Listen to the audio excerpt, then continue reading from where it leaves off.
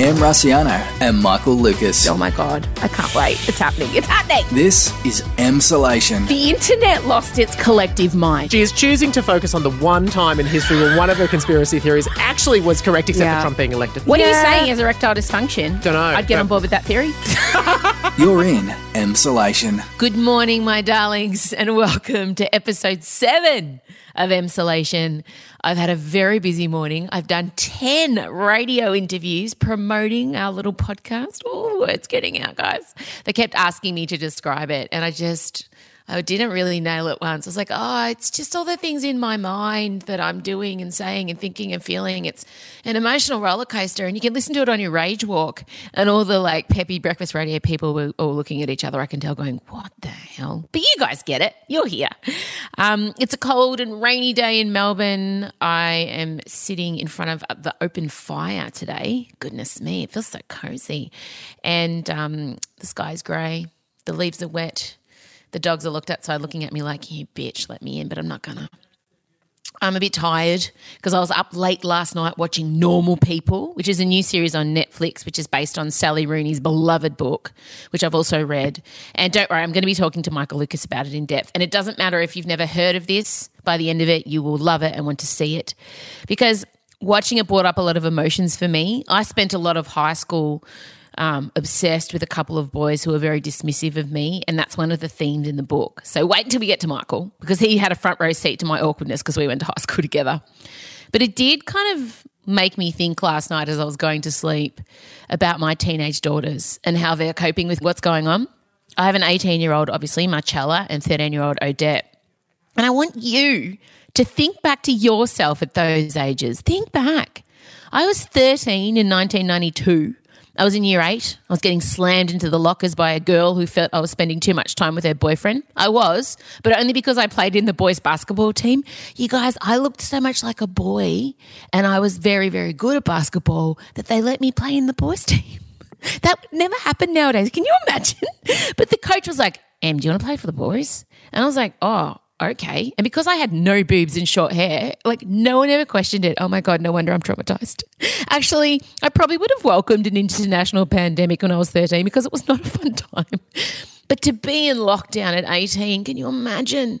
So Marcella also had her fair share of uni happening when this all happened. And can I just say to you, I don't know why I'm talking conspiratorially in a low voice because she's not even home. This has worked out really well for me because I can see her at all times. I'm not staying up late worrying about where she is or how she's getting home. But on the flip side of that, you guys, I know what's coming. I know that the second she's allowed to go out, it's going to be heckers. And I don't think we're all prepared for the pent-up teens to be released. Have you even thought about this? It's not going to happen until the end of the year, let's be real. And there's also going to be a new batch of 18-year-olds to contend with, so double trouble. Every nightclub in your area is probably going to have to call in a SWAT team for reinforcements. Is there enough Smirnoff Double Blacks and Barcardi Breezers in the world to prepare for the post-Rona teen release? But look, I do want to say that I am impressed with how my kids are handling it overall. In fact, how all kids are handling it from what I can see. I see the neighbours' kids out and about. They're riding their bikes, they're laughing, they're yahooing around. And you need to remember, they've never been through anything this big, and it would be hard for them to see the other side. You and I know intellectually this is going to end at some point, but imagine being a kid and trusting that and knowing it. So I guess if you know a kid, even if it's not yours, if you're teaching a kid or you're Skyping your nephew, your niece, your friend's kid, whatever, maybe tell them bloody well done and tell them, it sucks, but it's not forever. And I also just want to say to all the couples out there, hang in. It's a hard time. I spoke to 2 of my girlfriends this week whose marriages are normal. They're exemplary. They get along. They have routines. They have, ideas about things that don't clash. Because my husband and I are known for clashing, and that's fine. That's our reputation. But even they're having problems. So if you're having problems, just know that we are not designed to spend this much time with the person we are legally bound to, okay? Hang in. Well, we should move on. I should move on. It's for the best. Today, because it's Thursday, one of my very funny friends is joining us to tell us how they're getting through isolation, and it is none other than the wonderful stand-up comic, Nikki Britton. She is fantastic. I met her doing Husey, We Have a Problem, one of my all-time favourite comics now. You're going to love hearing that. And on that note, tonight it's time for me to bring Michael Lucas in because a couple that I'm emotionally invested in have announced they're having a baby and we need to talk about it. Em Rusciano and Michael Lucas. This is Emsolation. All right, well, he's already received a very early morning text from me, so he knows I'm serious. Good morning, Michael Lucas. I know you're serious and I know you've been sleepless. Well, we were texting very late last night. I mean, we'll talk about what I text you. Oh, God, can you hear the rain through the mic? Can you hear that? Yeah, I can, but that's... Yeah, it's amazing. It's raining. This morning you received a text message about one of my favourite couples expecting a baby, but we'll get to them. What we were texting about late last night is an amazing new series on Stan called Normal People. And it's based on the beloved book of Sally Rooney's. It sold over 1 million copies, New York Times bestseller. Everyone I know's read it. Everyone you know's read it. But after I read the book, and I don't know if you had the same reaction, I loved it, but I also hated it. I didn't. It made me so uncomfortable, but I loved it. I was really conflicted when I put it down. Oh yeah, because it's like it identifies the open sore in your soul and then jams a thumb in it. And you go, God, that is a skilled maneuver you're doing there, but Jesus, that hurts. That's how I felt. Yeah, me too. And so the story, it's a love story, but it's one of the most honest love stories I've ever seen portrayed. And for me, what really strikes about the two main characters is they self-sabotage their relationship every time they're together. It's like they test each other so severely with their deep-seated fear that the other doesn't love the other as much as the other does. And it triggered both of us so many times because high school. Yeah. It is. I mean, it's a love story that essentially adopts the worldview that people in the end just suffer from thinking they're worthless and also the person they're together with is also worthless. It's so bleak. Perfect ISO viewing.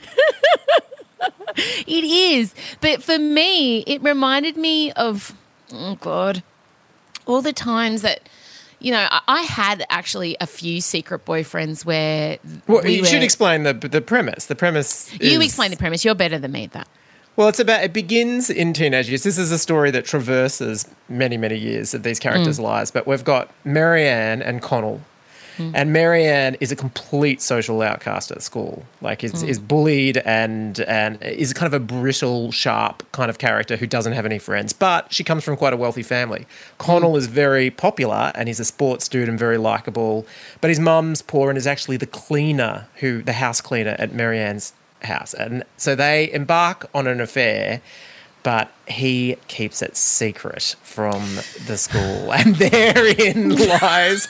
And I just feel like you're either a person that understands the searing pain of that situation, particularly for Marianne, or you're not. And I know which category we're both in. Oh, God, just the surviving on the morsels of affection thrown your way. Like, I had a couple boys that I was seeing that were embarrassed to be seeing me, that we didn't acknowledge each other at school, yet after school they'd come over. And not at the same time, mind you. And it was only like twice because I really struggled in the romance department for a very, very long time. And watching her be dismissed by him was so triggering for me and so upsetting, Michael. Well, it was for me too. But, I mean, unfortunately, I started thinking about it. And in high school, I mean, in their situation, the downside is that the brutal rejection, the social rejection that he was dishing out to her in particular, that everyone was. And the upside was they were having amazing sex. My high school experience was all of column A, not much of column B. There was more once I got into my 20s.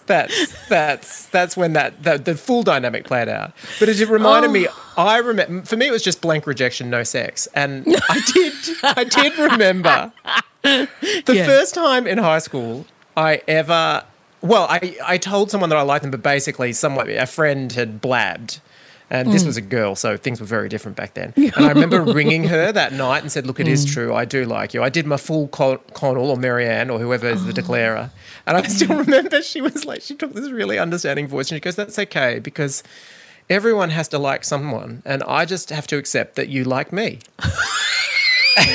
That was it. That's what I got. So I apologised, thanked her for being so good about it, and hung up. I'm so sorry. Oh my God, that is so brutal. I once professed my feelings for a baseballer. He was this amazing baseballer, this guy that no one knew I was kind of seeing. And I said to him, I really, really like you and maybe we could, hold hands when we're out together. And he said to me, would you like a chocolate muesli bar in response? Seems like a fair trade. He offered me a muesli bar in response to professing my You love. offered your heart and soul. He offered you an Uncle Toby's. But the Story of our lives. It was, really, and it was. The thing about this show, though, guys, and this is what's going to get you in, especially the ladies, the sex scenes are delicious. Oh. They must have been shot by a woman. I can't. Not the first couple of episodes. It's a dude, yeah. They got it right. They have an intimacy expert on scene, and she also does sex education and a couple other shows that we love, where those scenes are so important and the camera angles and how the characters are feeling. But these are the best sex scenes I've ever seen. And you see full frontal penis, you see full frontal boob vision, you see all this incidental nudity that's real, like people walking back from the shower with their bits flopping about. There's something about the camera, I don't know, the sex scenes are the best I think I've ever seen, Michael. It just feels incredibly real. And honestly, that intimacy specialist, if she needs to put up a GoFundMe, I'm donating because it's what gets you through ISO. And also the cast, those actors. Oh, the cast. Oh, my God. You guys, what we're saying is it's your next binge. You must do it. That's your homework. We love to set your homework. And a lot of you weren't sure about Unorthodox, and then a lot of people have come back to me and said, oh, my God, I loved it. Normal People is going to leave you feeling uncomfortable, a little bit hollowed out, but ultimately full, and it's beautifully shot, and it's like this echoey landscape of just feelings, and it's shot in the in the orange aqua sepia tones, and oh God, I love it so much, Michael. You might be surrounded by people in your bubble who are like watching it going, nothing's happening. What? It's just people staring at each other, not saying much, who don't understand the pain. You must banish them and you must keep watching. Don't let your husband anywhere near it. If they like mine, my husband has spent isolation watching very kind of violently staged camp Indian movies and series, masterpieces. That's what he's been watching. I've just been sitting there in the corner clutching my little anxiety blanket, just lost in these sex scenes. So good. I do think people that listen to this must be wondering how often we bring it back to sex when doesn't matter. I mean, at least this time we're discussing a show that is in large part about sex, but it doesn't matter. We could be discussing MasterChef, Wiggles. We'll just always bring it back there. Well, of course, and I'm about to take it back there again because you did wake up to, well, you can explain. You picked your phone up, and what did you say? Oh, yeah, picked my phone up, and I can describe it as a paparazzi shot of a handsome man who seems to be wearing a suit that has golden arms and his pretty girlfriend. And this is not, I often wake up and get texts from Em because she doesn't sleep or she's looking after Elio.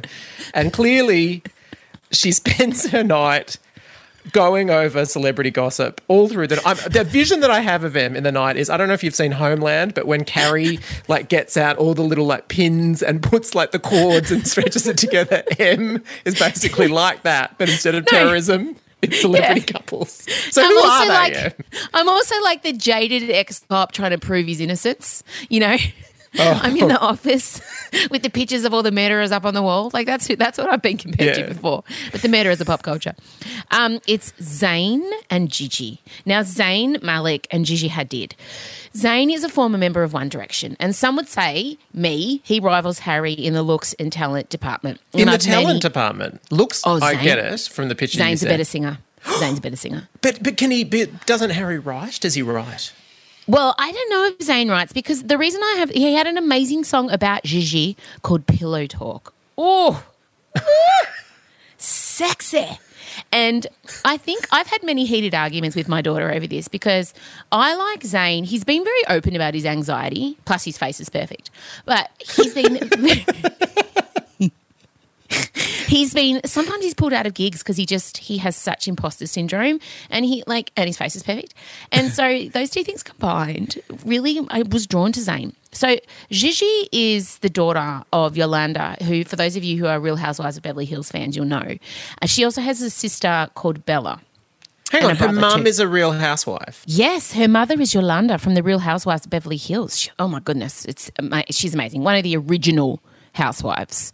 And basically, Gigi and Zayn started dating in 2015. Prior to that, she was seeing Cody Simpson, who, of course, is now with Miley Cyrus. Are you following? I believe I am, yes. Who's Australian and was on The Masked Singer. Now, Zayn, before he got together with Gigi, was seeing Perry Edwards from the band Little Mix. Mama told me not to waste my life. She said, spread your wings, my little butterfly. What a feminist anthem.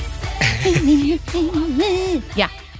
And they'd been engaged, but he dumped her, rumouredly for Gigi, and she then wrote this very famous revenge song about him. Shout out to my ex, you're really quite the man.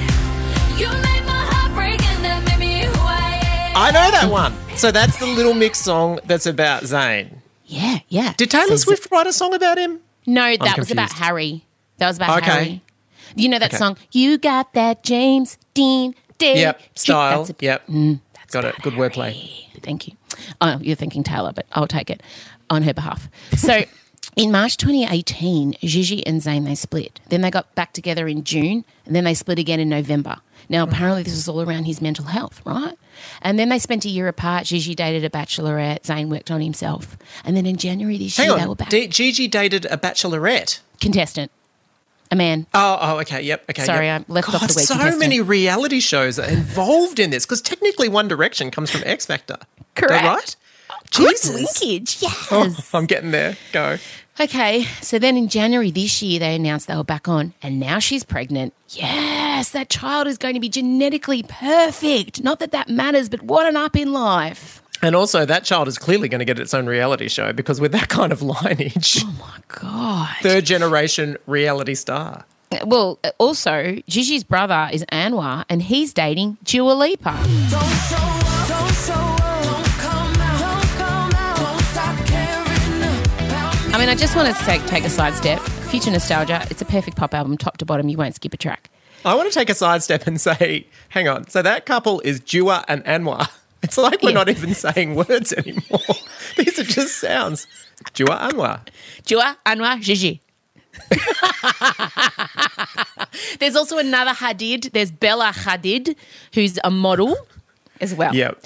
Okay, so you're all caught up. Yeah. They're having a baby. I'm emotionally invested because I've been on a roller coaster with this couple. Gigi always defends him publicly. If anyone goes him, even if they're apart, she gets on the Twitter and she slaps them down. And I kind of love that. Do you know what I mean? Like, I respect her defending him. And she's never badmouthed him once. Didn't go and write a song. Shout out to my ex, Little Mix. She just kept it tidy, kept it tight. But is she and a now singer? they're having a baby. Is she a singer at all? Nah. Well, that's probably why she didn't write a song. I mean, it's probably a related fact. Do you think that stopped some people in the past? Do you think? Probably not, no. She could have done something on Instagram. So, yes, I have spent a great portion of the last 12 hours obsessively deep diving on those two. And it is an odd thing, I know, because they are so much younger than me. But now you're all caught up, everyone, on the Zayn and Gigi Hadid situation. I mean, it is concerning. The male figures you find most compelling are basically intensely good-looking people with anxiety problems, which probably explains why you've walked into situations that mean normal people affects you so much. I can't even begin to tell you how much normal people affected me. Not to go back to what we were just talking about, but I kept texting you going, I don't think I can keep watching. I don't think I can keep watching. Like, it was just so, I just felt it like I was back as a 15-year-old with all my hormones raging and my nerve endings exposed. But I guess that's the sign of good TV, babes. Do you know what I mean? Yeah. Like, don't you think? It's made me feel. You put all your pain in a little box and you lock the box and toss away the TV and then you just click on Stan and two painfully good actors with amazing intimacy coordinators unlock it all for you. Oh, you know, I of course deep dive to see if they're really together because their chemistry is off charts. Off the hook. Oh my God, they're not together. Sadly. Yeah, well, I don't want to turn you into a stalker, but he's on Instagram. He's only got about 4,000 followers, and his DMs are still open. What? Yeah. Oh my God, what's his name? What's his name as an actor? Oh, I don't know. Who's he? I can't follow remember. him. If he's only got 4,000 followers, that means because I'm verified, he'll get my DM. He'll get alerted. Oh, she's off. Wait, Good luck. how old is he in real life? Hang on a minute. He plays 24. a teenager in the show. Oh, yes. Not creepy. If I could have birthed him, but I'd be a 16-year-old mother. That's my creep level. Could I have birthed them? No? You feel free to perv. I said, let's come back to that test in 4 years' time and just see whether it's still holding strong.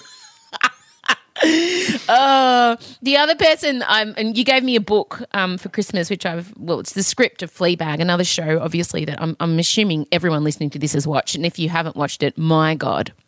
I'm jealous of you if you haven't watched it, because Me you still too. want to experience it. I mean, how would you explain Fleabag to someone who hasn't listened to it, watched it? Oh, it's about, I mean, what a surprise. Anne loves it. It's about kind of Shut up. pretty messed up woman and the self-destructive romantic and personal relationships she pushes herself into. I mean, really out of the box. She's also fiercely articulate and bleak. How dare you? How dare you be so accurate about my personality and the things I'm drawn to? But you also have a bit of a parallel with the actress-writer Phoebe Waller-Bridge in terms of decorating. It's true, we do. Phoebe Waller-Bridge is amazing. She's so uber she doesn't have an Instagram, which I kind of love. And she, for me, is my favourite celeb in ISO because I'm only getting little tidbits of her when she does little interviews. And in Fleabag, she has a very toxic relationship with her stepmother, who's an artist. And in one of the episodes, the stepmother puts on an art exhibition in which there's a very special wall of plaster of Paris penises. Oh, there's 3 Ps I love to put together. And it turns out that the wall is being kept with Phoebe in isolation. Have a listen. You can't even escape Fleabag in the house you're in, can you? Because from series 1, the wall of penises, that's in your house. She's in my house, yes. They're all here, keeping me company. Are they close at hand? Can we have a look? They are. They're actually stored here while they're waiting to go into the office. Because I'm meant to be moving into my office, whenever lockdown is over, and I'm hoping it will eventually become a hat stand or something adorable like that. But this is who welcomes people when they come to the door. I love her because I have 15 enormous vagina costumes that welcome people at my front door. So I feel like, again, our lives are parallel. Yeah. I just want to say, though, if we get to the stage of lockdown where you start turning to me and your husband and say that you want a plaster of Paris penises on the wall, that's when we know it's gone too long. Doesn't matter what the health risks are, we have to shake this up. And on the plaster of Paris, that's what this episode's going to be called. Plaster of Paris penises, yeah. Do you think they'll let me call his penis? Will that be allowed on Spotify? Hopefully. Surely. I don't know what Spotify's... Surely. The highlight of my week is coming up with the episode titles. You know that I think about them a lot. So Plaster of Paris Penis is definitely today's ep title. I don't care. It's happening. I feel honoured to have been here at the birth of the title. All right, it's time for us to go because Scott's got to do his bloody bit. Oh, my God, I'm going to kill him. I can't even, Michael. How's your relationship going? Have you had any fights at all in the last 3 days? No, there was a time when I came home and I bought the wrong kitchen wipe and he gave me a look of there was anger, there was contempt, there was betrayal, but we got over it pretty quickly. Yeah, no, we're still good. Sorry about that. Scott went out for a 4-hour ride. He said he was just going to go around the block with the dogs. 4 hours. He's been riding every day. He mountain bike rides, he road bike rides, and he's got an indoor trainer that he rides on. 3 different forms of riding. But he's got to get them all in. Oh, my God. Well, you've got normal people. He's got his bike. And his Indian monstrosity romance telenovas. I don't understand. All right, we'll have a great weekend. I'm going to pretend like I'm not going to talk to you in 2 hours. But, no, exactly. Speak soon. Try and sleep. Oh, no, I'll go back. I'm going to watch Normal People again just to really mess with myself. Okay. All right, chat soon. Bye. This is Emsolation. All right, it's that time. Now, I'm warning you, Elio is on my lap. He's just woken up from his nap, so anything could happen, and he knows. He's trying to eat the microphone now. But look, Scotty is here to help you. Today's one came in and I was like, oh, this is very important for what's happening in ISO. First of all, good morning, Scott. Good morning. It's not how you normally say good morning to me. Say how you normally say good morning to me. Do it. Good morning, Emmy. Whatever. Anyway, shall we hear Kayla's issue? Yes, we should. Hey, Em and Scotty. My name is Kayla. I am 30, 31 soon. Worst ISO birthday. Can't wait.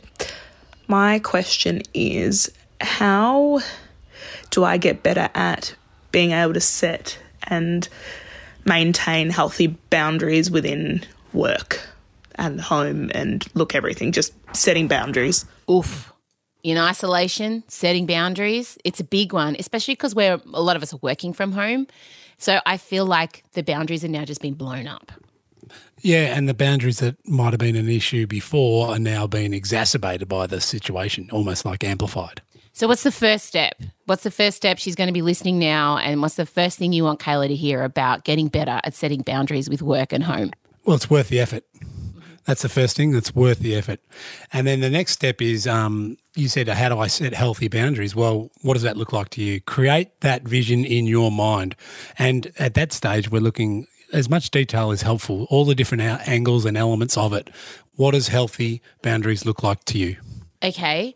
And what next? So she's identified that perhaps she'd like time clear to work, and then when she's with her kids, not being bothered by work, or just putting in boundaries in general, I find is hard because usually that makes the person or the people you're trying to put boundaries in with uncomfortable, and then you're worried about displeasing them. That's how I find it, and I think a lot of women find boundaries particularly tough because, I mean, I think deep down I'm a pleaser and we're pleasers and we want to make our family okay.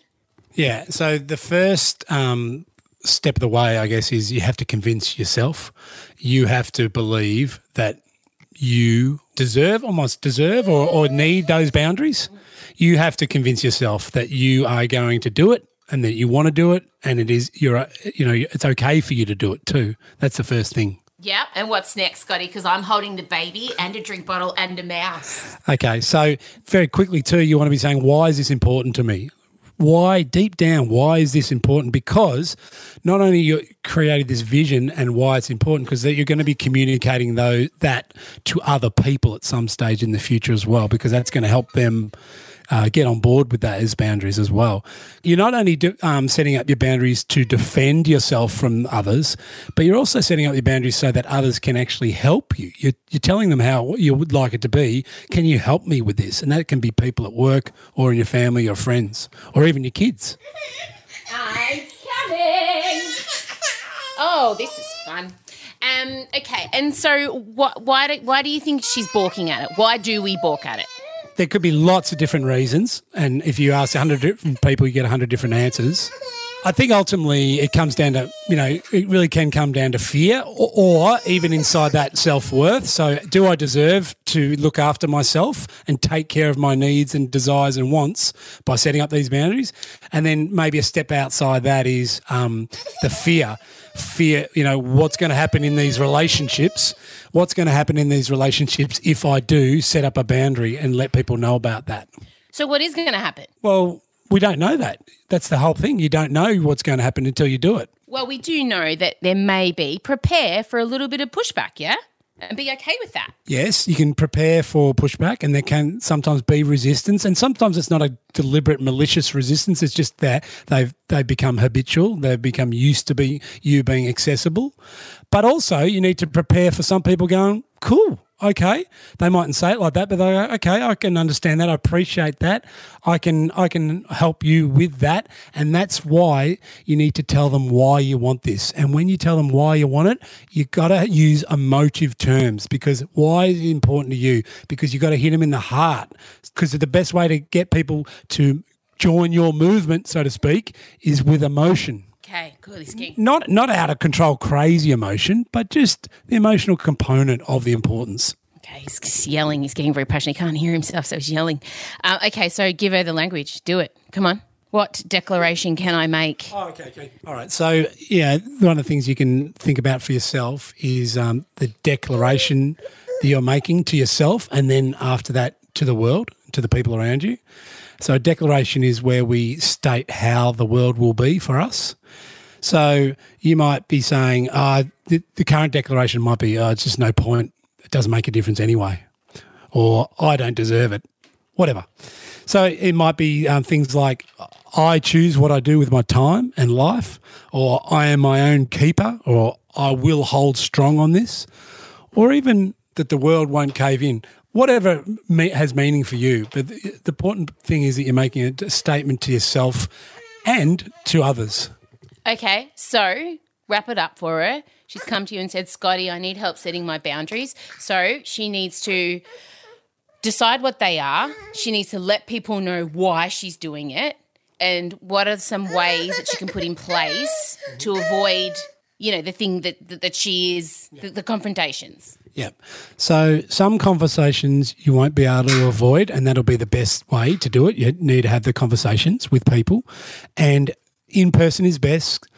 Over the phone is second best, and like emails and texts, they're last on the list, all right, because they're not as ideal as communicating. But also then you're looking at, okay, are there any unspoken boundaries I can put in place where conversations don't need to happen and negotiations ongoingly don't need to happen? So it might be your phone's off so no one can access you. Yes. Or it might be you've already gone out the door, so, the kids are with their other parent. Yeah. Or it might be you've got an email autoresponder going rather than you having to correspond with someone via email. So it's, can you set up these structures that are not verbal, that are not communication, but they do send a message? Okay, good. And what's that last thing you've written there? I reckon the other thing is who role models. Like, is there someone in your life or people in your life who do this really well? What can you learn from them? Can you speak with them? Also, or maybe could you even hang around them more often? Because if you want to develop a quality, a great way to do it is to hang around people who already have that quality. Mm-hmm. And then I guess the important thing is when you are considering, maybe it just doesn't matter, I'd be encouraging you to remember what's important here. And really, when it gets down to it, what could you be risking if you don't address this? If you don't seal the holes in the fence of your boundaries, if you don't develop your skill in this area, what's at risk? Deep down, what's at risk? And that might be enough to motivate you to stick at it through the challenging times as you develop it, because it is a skill. Thank you for that. That was a challenging time in my life. But that is up, just so you all know what's going on there. The elderly dog, will not stop barking and weeing in the house. The baby has just stopped eating his food because he's teething and we can't get more than half a bowl of porridge into him. And he stopped sleeping, he's sleep regressing. Scott and I are trapped inside, it's raining.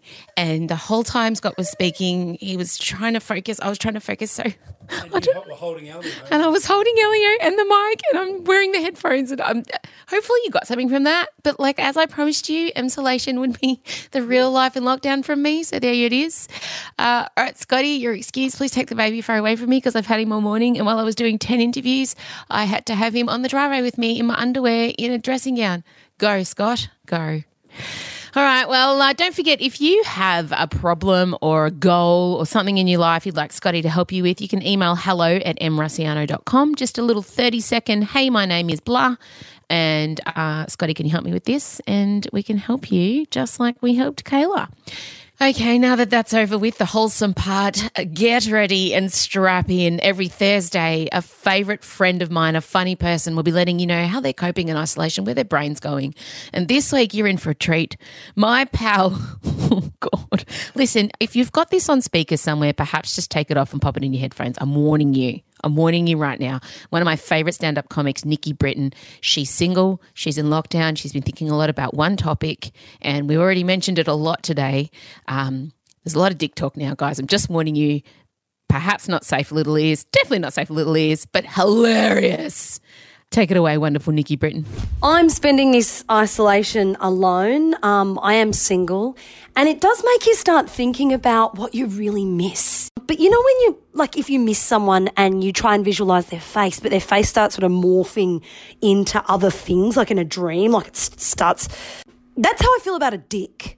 At this point, I don't actually even know if the thing I'm fantasising about is a dick.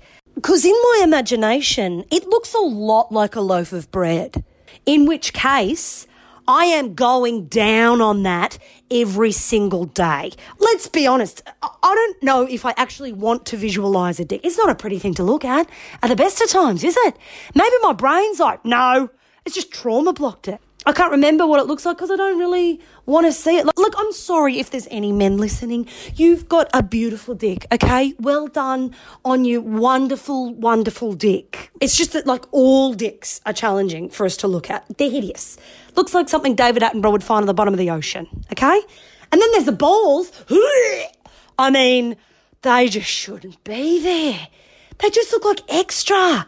There's too much. You know when you walk into someone's house, or you used to, and you're like, this is too many cushions, Nadia. Now, come on, mate. We all love Kmart, but this is too many cushions, okay? I've been unfair. I can handle a dick. That is visually manageable. But it's just not that impressive because you can see that it's being propped up on the balls.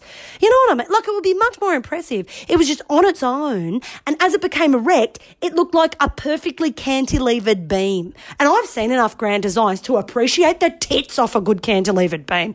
You know what I mean? I'd look at that, I'd be like, where are the strings?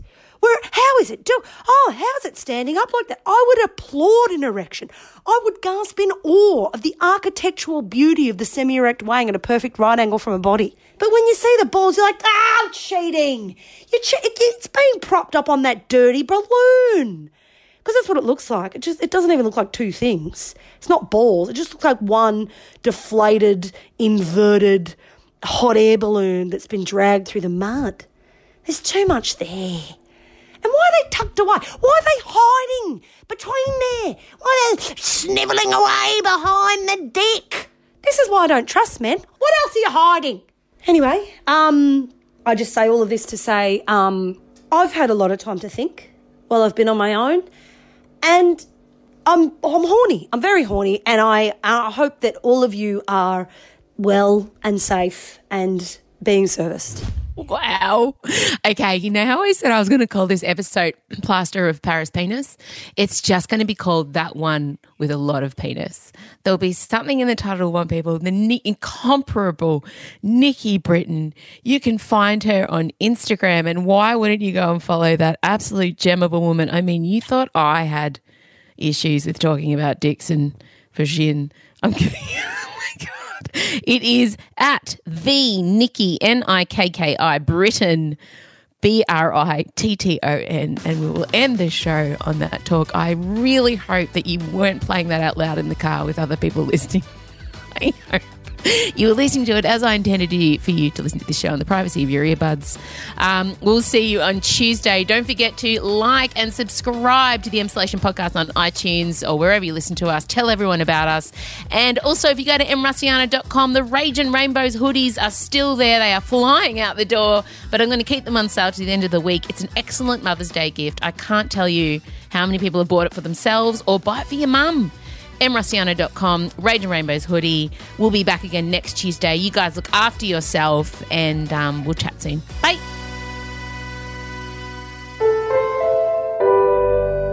A Podcast One production.